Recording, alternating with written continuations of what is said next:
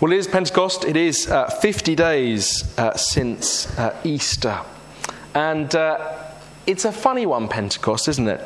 It's a little bit confusing. It's not quite like one of the bigger festivals, Christmas, Easter.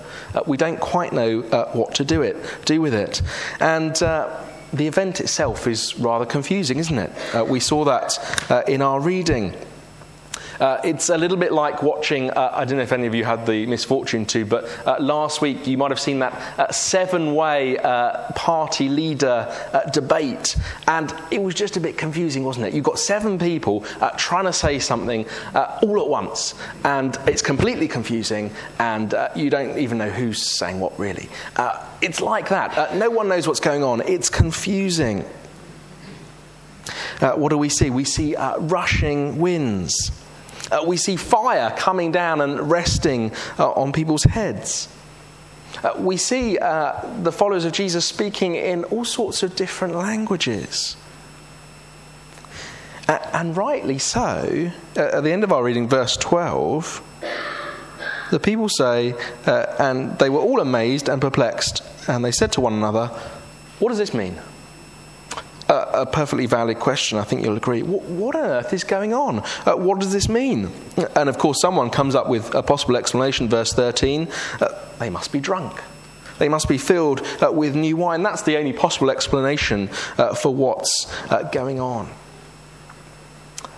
Well, Peter is quite clear that's not what's going on, and he wants to tell us about what really is going on. What does this mean? And we're going to see tonight three meanings. There's more meanings to Pentecost than just three, but we're going to look at three tonight, and hopefully there'll be an encouragement to us. Now, if like me, you might have been thinking this week, you might have been thinking to yourself, how on earth did this man possibly become president of the United States? Now, of course, like me, you were watching Series 5 of House of Cards, which has just been released this week. It's the story of Francis Underwood, ambitious senator who rises to become president of the United States. And if you were just to tune into Series 5, you'd have no idea what's going on. How on earth did this man become President of the United States? It started off as fiction, but it's increasingly difficult to distance reality from satire at the moment. How on earth did he come to be in this position? Well, the only way you can know is to watch Series 1 to 4, and let me commend that to you. It's fantastic. But you need to start at the beginning to know what's going on now. And that's true of Pentecost as well.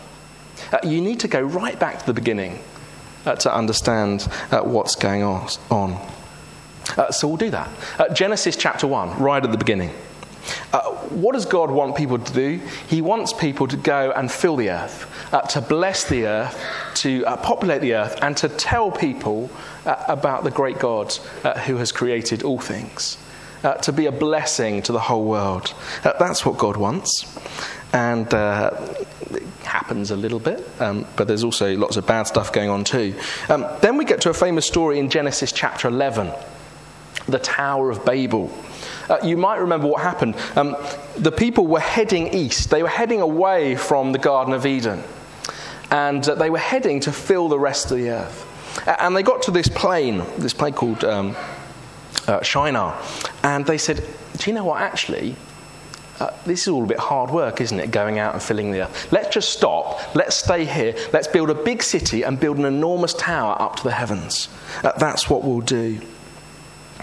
You might remember the story, and God comes down. We're told that God almost kind of stoops down to see this little tower they're building down here. And God says, this isn't how it's going to be. I don't want you to stay here and build a city. I want you to fill the earth and bring God's blessing to the whole world. So God says, I'll tell you what I'm going to do. I'm going to come down, I'm going to scatter you, and I'm going to confuse your languages. They used to all speak one language, but I'm going to confuse your language. You're going to speak all sorts of different languages so that there's no point in you all gathering together. You may as well spread out and go and fill the earth. That's what God wanted. That's what God did. And so what we see at Pentecost is, if you like, a reversal of what happened at Babel. If Babel was about God confusing the languages, Pentecost shows languages coming back together, languages being united. A miracle takes place here. We're told we're told in chapter 1 there's about 120 followers of Jesus. This is more than just the kind of 12 disciples. This is a bigger group, but they're gathered together. And we're told they're people from Galilee. Now, Galilee, when it says these Galileans, it's a bit of an insult, really. These are kind of the commoners, the rural folk, the people from up north. All right, Crawley is what I mean by north.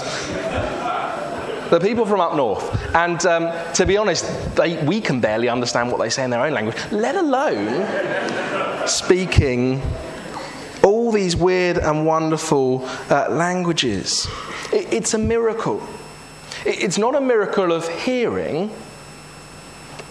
I used to think that they were all speaking some kind of gobbledygook, and the miracle was that everyone just happened to hear. And no, the text seems pretty clear that the miracle is these 120 followers of Jesus all suddenly burst into all sorts of different languages from around the known world. These guys would have probably only spoken... they'd have spoken Aramaic and Greek, probably. That's probably what they'd have spoken. And they suddenly burst forth into all sorts of different languages. At verse 6, it says, each one was hearing them speak in his own language. At verse 11, we hear them telling in our own tongues the mighty works of God. And there's all sorts of people from all around the world that are hearing this. There's a big list of funny old places, isn't there, from verse 9. And if you like, Luke here is taking us round the globe, taking us around the Mediterranean. So he talks about Parthians, Medes, Elamites, people from Mesopotamia. And if you like, that's over here. And that is Iran and Iraq. That's all the countries around there, Iran and Iraq. And then he talks about Cappadocia, Pontus, Asia, Phrygia and Pamphylia. And that's all Turkey today. That's Turkey. So that's Iran, Iraq, Turkey. Then we've got Judea, which probably is talking about the whole of Syria and Israel. And so that's down... I've lost track of my map now, but that's somewhere down here. And then we've got Egypt, Libya, Cyrene, that's North Africa. Yeah, North Africa down here. Then we've got Rome, that's Italy. Cretans, that's Crete. And we've got Arabians, which is probably what today is northern Saudi Arabia. So think Egypt and then down here, yeah. Okay, we've got it. So what he's doing is he's showing that all around the kind of Mediterranean basin, or all of the known world, they're all there, they're all gathered for Pentecost. And they all speak all sorts of different languages. But they all hear the mighty works of God. They all hear in their own language. You see, what happens is that Babel is reversed. Babel, the confusion of language. But here, just for a moment, everyone understands in his own language. The people are united as they hear the good news of the gospel, as they hear about the mighty works of God. Babel is reversed. That event from way back in time, that for a moment is reversed. But also in the same event, it looks forward. It looks forward. So we've done Genesis. Let's think about Revelation over here. Final book of the Bible. You see, what's pictured is God's kingdom. What's pictured is what we see in Revelation chapter 7, where we're told that God's kingdom is made up of people from every tribe, every nation, every tongue, every language. Pentecost is a little picture of the coming kingdom. Of the coming kingdom when people from all across the world who know and love the Lord Jesus will be in his kingdom. Babel reversed and God's kingdom pictured. So what does all this mean? This reversal of Babel, this picturing of God's future kingdom. Well, let me suggest this. We should expect to see more diversity in our churches. We should expect to see more diversity in our churches. Now, don't get me wrong, I don't for a moment think that a church in Linfield is going to look more diverse than the community of Linfield itself, which in the big picture is not very diverse, let's be honest. But the reality is, our churches could and should be more diverse. Whether it's where we're from, geography, what language we speak, whether it's our how much money we've got, what kind of education we've had, what we like doing, our hobbies. It strikes me that not just in Linfield, but churches like ours are predominantly white and middle class. Now, let's be honest, that's true of Linfield. But actually, even Linfield has diversity. We should expect our churches to be more diverse.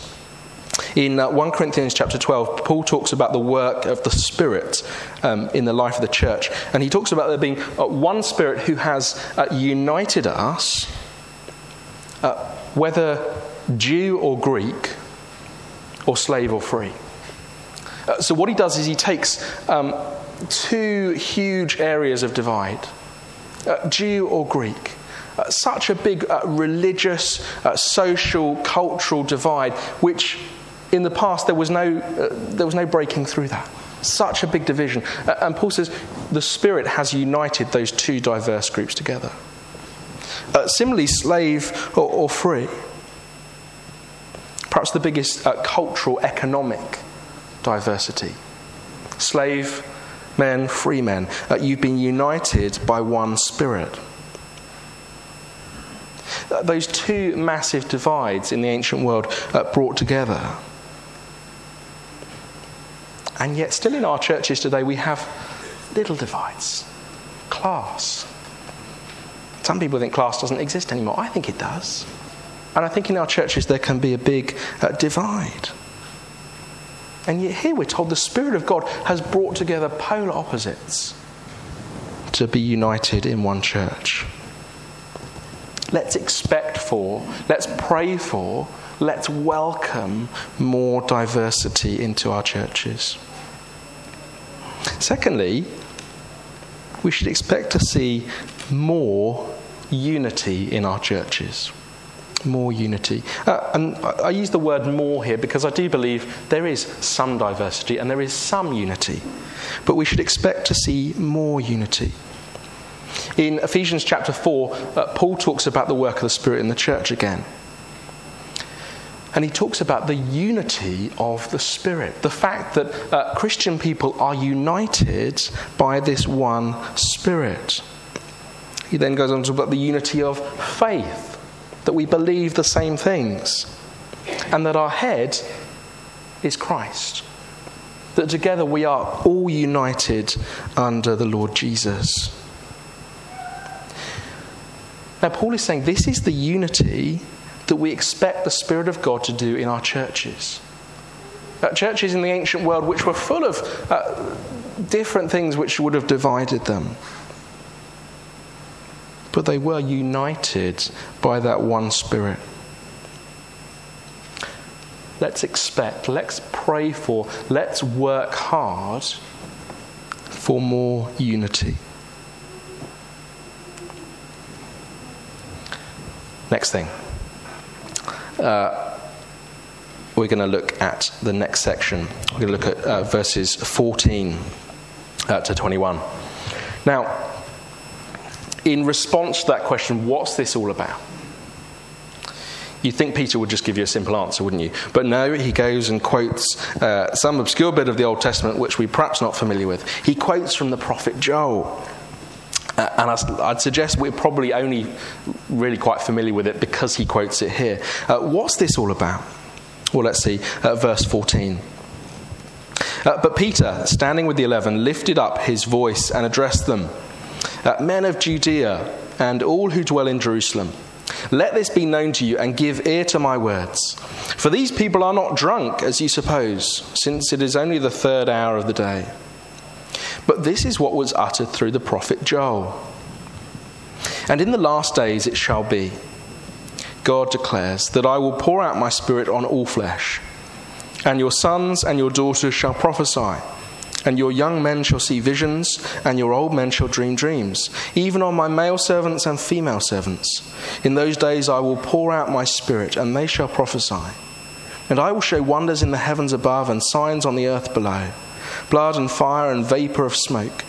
The sun shall be turned to darkness, and the moon to blood, before the day of the Lord comes, the great and magnificent day. And it shall come to pass that everyone who calls upon the name of the Lord shall be saved. I don't know, perhaps like me, you're fed up with political slogans, but I was trying to get all my 3 points to be party political slogans. I could only come up with one which fitted, unfortunately, and that was Labour's for the many, not the few.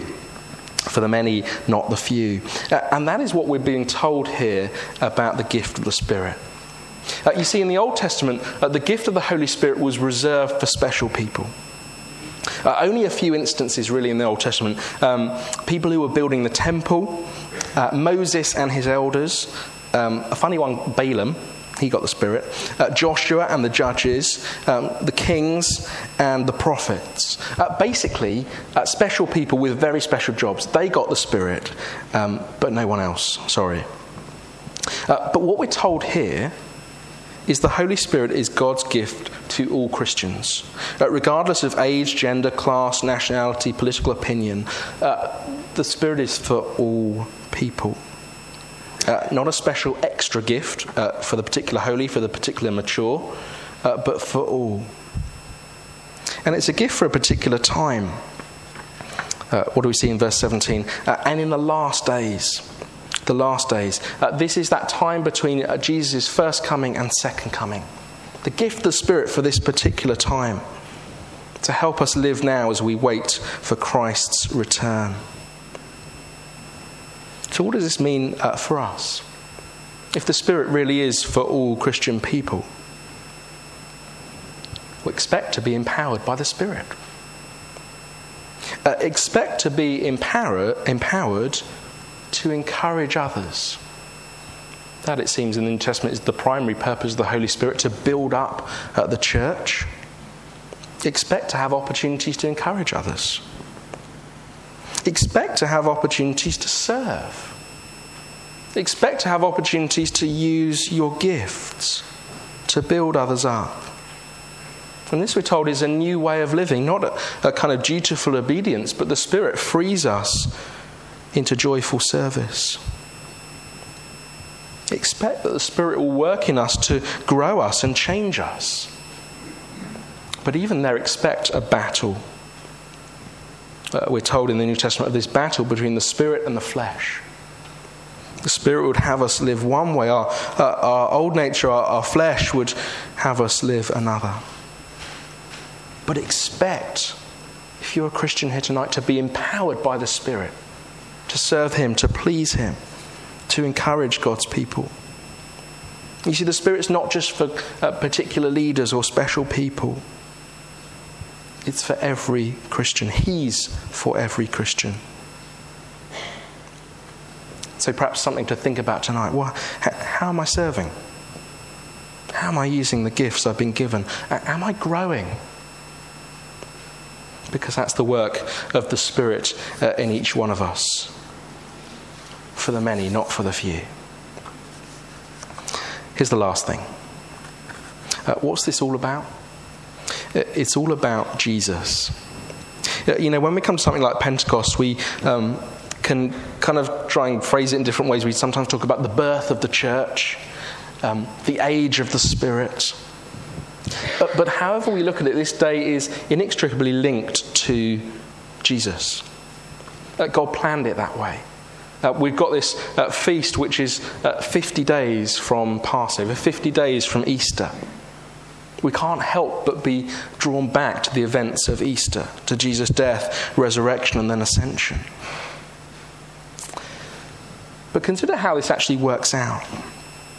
What does Joel say about the gift of the Spirit? Well, he talks about all things. He talks about all flesh receiving the Spirit and prophesying, having visions, dreaming dreams. We'll see how that works out in the book of Acts. What's the first thing that Peter prophesies? It's there in verse 22. Men of Israel, hear these words. Jesus of Nazareth, a man attested to you by God with mighty works and wonders and signs that God did through him in your midst, as you yourselves know. That's the first place he goes. Where does Peter prophesy? He tells us about Jesus. He explains how Jesus is the one promised from the Old Testament. What's prophecy about? It's about Jesus. What about vision? Come forward to Acts chapter 10. Peter has this really weird vision of a blanket coming down with all sorts of animals on, and it's weird. And then we're like, well, what does that mean? And Peter tells us, it means the good news of the gospel is for Gentiles as well as Jews. What's the vision about? It's about the fact that Jesus is good news for everyone. Roll forward to Acts chapter 16. We're told Paul has a dream. What's his dream about? It's a man from Turkey saying, come over and share the good news of Jesus with us. We want to hear this good news about Jesus. See, whether it's prophecy, whether it's vision, whether it's dreams, here in Acts, it's all about telling people about Jesus. And we may think, well, isn't it about the birth of the church? Well, even if it is, we're told the Spirit is the one who holds the church together in unity. But who's the head? Jesus is the head of the church. What about this age of the Spirit? Is this a new thing? Is God doing a new thing here? Well, undoubtedly. But what do we see in Joel? What's the climax of this age of the Spirit? The climax isn't dreams, prophecy, vision. The climax is judgment and salvation on the day of the Lord. That's where Joel's prophecy points us to. Who is the one who stands over judgment and salvation? It's Jesus. Jesus is the one who holds the keys to the kingdom. He is the one who sits on the throne. You see, however we look at Pentecost, we can't help be forced to look to Jesus. And the Spirit wouldn't have it any other way. That is the work of the Spirit, to show us Jesus, to make us more like Jesus. So I want to say, beware of things concerning the Spirit, which would talk of new moves of the Spirit. Sure, God's always doing new things, but it's always the same thing. It's always pointing people to Jesus. There's no new work of the Spirit that isn't, in some way or another, leading people to Jesus, because that is where people need to go. Final thought on the Spirit here. I want to just say, as we're meeting together as churches, beware of pride. That was a real problem for the Corinthians. There's lots in the church in Corinth about the Spirit. And one of the things they had a problem with was pride. Because they said, look at my church. Look how great it is. Look at my gifts. Look how wonderful they are. And they failed to see the gift of the Spirit in their lives as a means to encourage one another, to build one another, to point people to Jesus. But conversely, beware of envy. Look at their gifts. Wow, they're special. Look at their church. The Spirit's obviously moving there. I wish I had their gifts. That's not what the Spirit's trying to do. The Spirit's trying to build the church, to build up Christians that we might build up one another. You see, ultimately the work of the Spirit is to point us to Jesus, to make us more like Jesus, to help us to understand Jesus' word, to help us prepare for Jesus' return, to help us to speak to others about just how wonderful Jesus is. And on a night like tonight, that we might encourage one another, that we might build up together Jesus' church. And we can't do it without the Spirit. See, all the things we're doing tonight, all the things that we'll be praying about, thinking about, it's only because the Spirit works in us to change us, to make us more like Jesus, to help us do this together.